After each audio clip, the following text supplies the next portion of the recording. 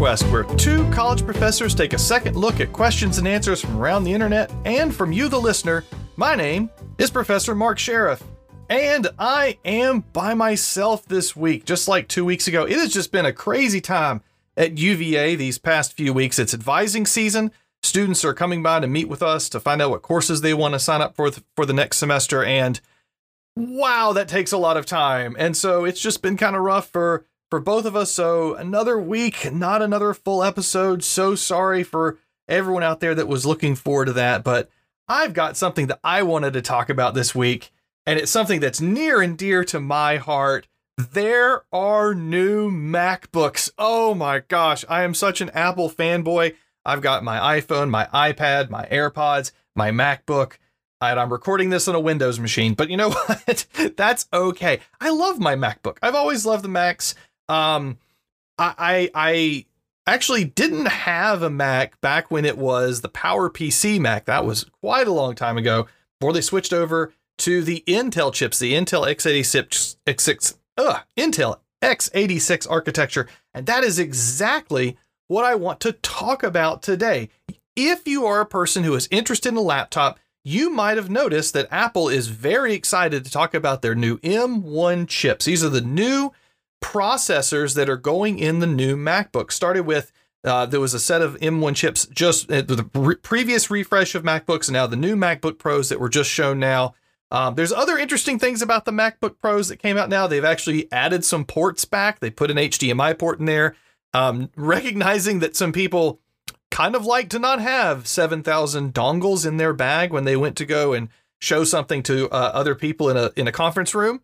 We also have the notch in our MacBooks, much like our iPhone 10. Starting with there, we had that little cutout at the top for the camera. That's a whole other conversation. But what I want to talk about now is specifically these chips. Why does this matter? Why is this something that's interesting? You know, does it affect you? For most people, it really doesn't affect you all that much. We've gotten to the point now where software, when people are building software, they're making sure they're building it for all the different platforms. But it's important, I think interesting at least, to understand what the difference is. So imagine that you had two languages, and we don't even have to think about it as computer languages or anything like that. But let's say you had two languages, and you did not speak either of those two languages, and you needed someone to do interpreting for you in order for whatever it is you're trying to tell someone in that other language, what you're all about. So you would find a good interpreter, and maybe that interpreter would be really good and could do your words right as it went, and it was a one-to-one translation. The things that you said turned exactly into what the other person needed to know. And then sometimes there are some languages where there's a difference, right? Where there's, like, for instance, in Greek, there's multiple words for the word love. There's brotherly love. There's familial love. There's erotic love. There's different words for each of those. And so there has to be more interpretation to get the right meaning behind it. That's kind of what we're talking about when we talk about ARM processors, which is the M1 processor, a version of what's called an ARM processor, ARM, and the x86, the Intel type processor. So both of these processors do similar things in that they take the ones and zeros, the electrical impulses, and basically do math really, really fast and simultaneously at multiple times. And when we get to the low level of what these chips are actually doing, it is as simple as I'm moving a 3 to this bucket, a 4 to this bucket, and then this bucket over here will take the sum of those two numbers. Except we're doing it so fast that it looks like we're, playing a video game or whatever it might be. The difference is that ARM, which is the new M1 chip, is what's called a reduced instruction set computing architecture, or RISC. x86 is what we call a complex instruction set computing architecture, or I say CISC. Other people might say KISC, I guess, but I've always said CISC. So we have RISC versus CISC. And when you write a program, you are not writing it in such low level stuff as I want to move ones and zeros from here to here. I'm saying I want to add 4 and 3. I want to move this icon from here to there. So when you write that code, it goes through a process called compilation. And when you compile a program, you are telling it specifically at that moment, hey, I want to compile you to interpret to run on an x86 computer. So basically all of your Windows machines run on an x86 or 64-bit is a later version of, but still the same x86 CISC architecture. And it's been that way for a very, very long time, at least in computing terms. And so it's very well understood. This is how we move numbers from here to here, and this is great. CISC has some advantages. It has, as the name might imply, it's complex. So there are single instructions that it knows in order to do a lot of math all at one time, which is kind of handy. It makes some of the programming, translation of the programming a little bit easier. The thing about CISC, though, the x86 architecture, is it takes a lot of power. Relatively speaking, it takes a lot of power. It also means that things can run a little warm. So this is why we have a lot of fans in computers, because once the juice starts flowing along the silicon there, well, this is what's going to create some of that heat. And so that's great. That's fine for things like, desktop machines or laptops that have fans in them. We have a way of dealing with cooling, but something like an iPad, something like an iPhone, an Android phone, a small device where we don't want to put a fan in it, we need something that's going to use less power, because also the batteries tend to be smaller. We want to have good battery life in our phones. So we look to a RISC architecture, reduced instruction set computing, or an ARM type processor. So an ARM type processor basically speaks a different language than the x86, the Intel processors. It speaks a smaller set of instructions. And it turns out that with that smaller set of instructions, we can actually get quite a bit of power saving, which is exactly what we want, which generates less heat, which is exactly what we want. But just up until the last, let's say 5 or 6 years, because of that reduced instruction set, because of the power saving, ARM processors could never go as fast as the x86 processors. So what we had was this very obvious dichotomy. If you wanted to run something low power, if you wanted to run something that had really good battery life and small and put in those devices, you used an ARM processor. So everything from your phones to something like a Nintendo 3DS, small electronics, typically used ARM architecture. If you needed to build a machine that did some beefy heavy lifting, something that was, could have cooling in it, could have fans because the extra heat generated, but you really wanted that performance hit, you went x86. Well, the first thing that was attempted was the x86 crowd, Intel primarily, said, well, what if we tried to scale that back and see if we could enter that mobile market? And they tried. And there was a series of processors called the Atom processors, which was a version of the x86 architecture. And it was fine. It did okay. It wasn't, it really didn't take off. ARM, however. So ARM is a semi-open platform. x86 isn't. So what happens is a company can license from ARM. Well, how do you what does the architecture look like? Can we make changes to it? And they can. So Apple took that and figured out, well, if we add some more cores, if we do some custom stuff in here, and other companies do this too, but Apple's really pushing forward on here to get it into a mainline machine. And they've started putting their custom ARM chips into first iPhones and then iPads. And we started noticing that iPads had a lot of processing power, more than we might think. And then they figured out, hey, wait a minute. We can go ahead and put these in MacBooks if we push it just a little bit further. So the newest MacBook Pros have this new ARM M1 architecture as their CPU. It's different than what the current machines do. Well, is there a problem with this? Well, let's first talk about the benefits.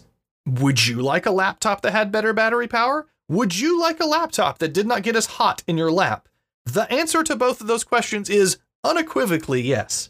So you can see why Apple is happy about this. Other things they tout is instant on because of just the nature of the processor, the way they're managing the power. You open the laptop, it comes straight up, straight on, ready to be used. Much like, I mean, you could argue that phones take a while to boot up too when you turn them back on, but compare that to turning on your average, Windows machine.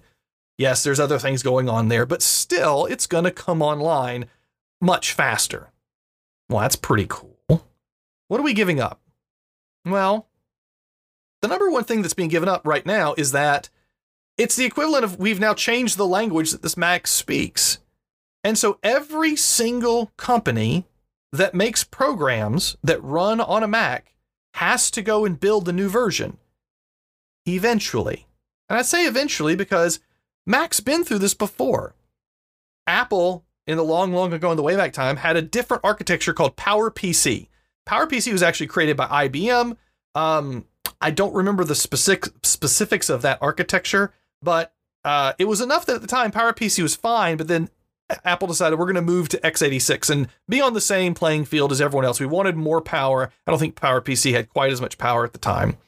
And so they created a piece of software called Rosetta, which, yes, it's a little on the nose from Rosetta Stone, the idea that, oh, right, this is going to translate between the languages. So you can still run your old Apple software, your old Mac software on the new M1 MacBook Pros because Rosetta 2 is there, and it will interpret the x86 commands that would normally be going to an Intel processor, which would know how to understand those commands to then run the program.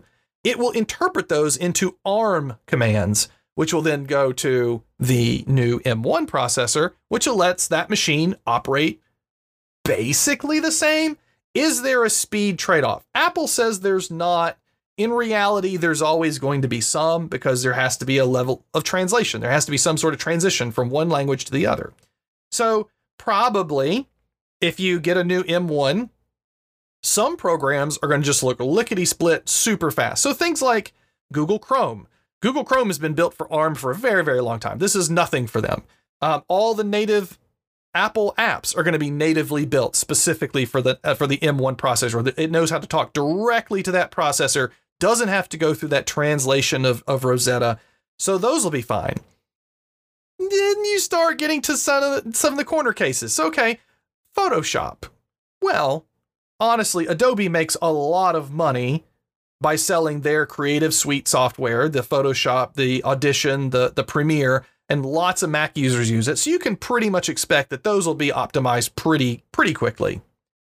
But then some of these programs that you might not use very often, some random utilities, it's hard to know. It's hard to know. The other thing is that, for instance, if you are a computer science student, there's a chance that in certain courses you might have to do some sort of virtualization in order to make your Mac run software that you would normally be able to run in another laboratory environment. And it's yet to be seen exactly how that's going to play out for some of these pieces of software, because we've come a long way since Apple made the switch from PowerPC to x86 and that initial Rosetta 1. How's it going to work with Rosetta 2? We're going to find out. But is it something that the average person should be, worried about? No, absolutely not. Is it something the average person should be super excited about? No, probably, probably not. I mean, if you think about it, you are potentially going to get a laptop that doesn't run as hot and has a little bit better battery life. And you know what?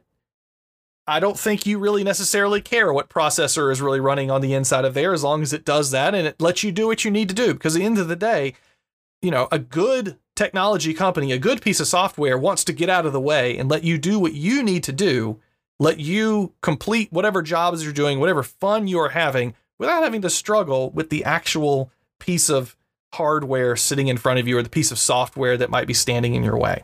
So if you are excited about getting a new MacBook, if you're excited about these new MacBook Pros, don't look at the M1 chip and think, oh my gosh, it's not x86. It's no longer Intel. It's just a really fancy iPhone. Well, it kind of is. I mean, they are making some changes to macOS to really bring all of their brands under one umbrella. But if you want more information on this, The Verge is a excellent tech website. They will be coming out with more reviews of the M1 chip and the M1 MacBook Pros, along with places like Mac Rumors and Engadget. So, read up for yourself. But if you are in the market for a new laptop and you are interested in the Mac environment, in the Mac OS environment, it's not something you should shy away from. You should be, it's shiny new Mac. It's a new MacBook. It's a new MacBook. I mean, getting to open a new computer, oh, it's just so great. And then you get to do all the setup, which oddly is fun for weird people like me, but that's, I guess it just kind of comes with the job. So there you go. Hopefully you are having a wonderful day. If you have not had a chance to subscribe to the podcast, we'd love it if you do so. I promise we do actually have full episodes on occasion. You're welcome to go listen to the back catalog. If you go to regraderequest.com, you'll find all of the episodes there, along with links to all of your favorite podcast providers, where you can also find the lovely sound of my voice. Hope you're doing well. Take care, be safe, and watch for falling goats. Bye.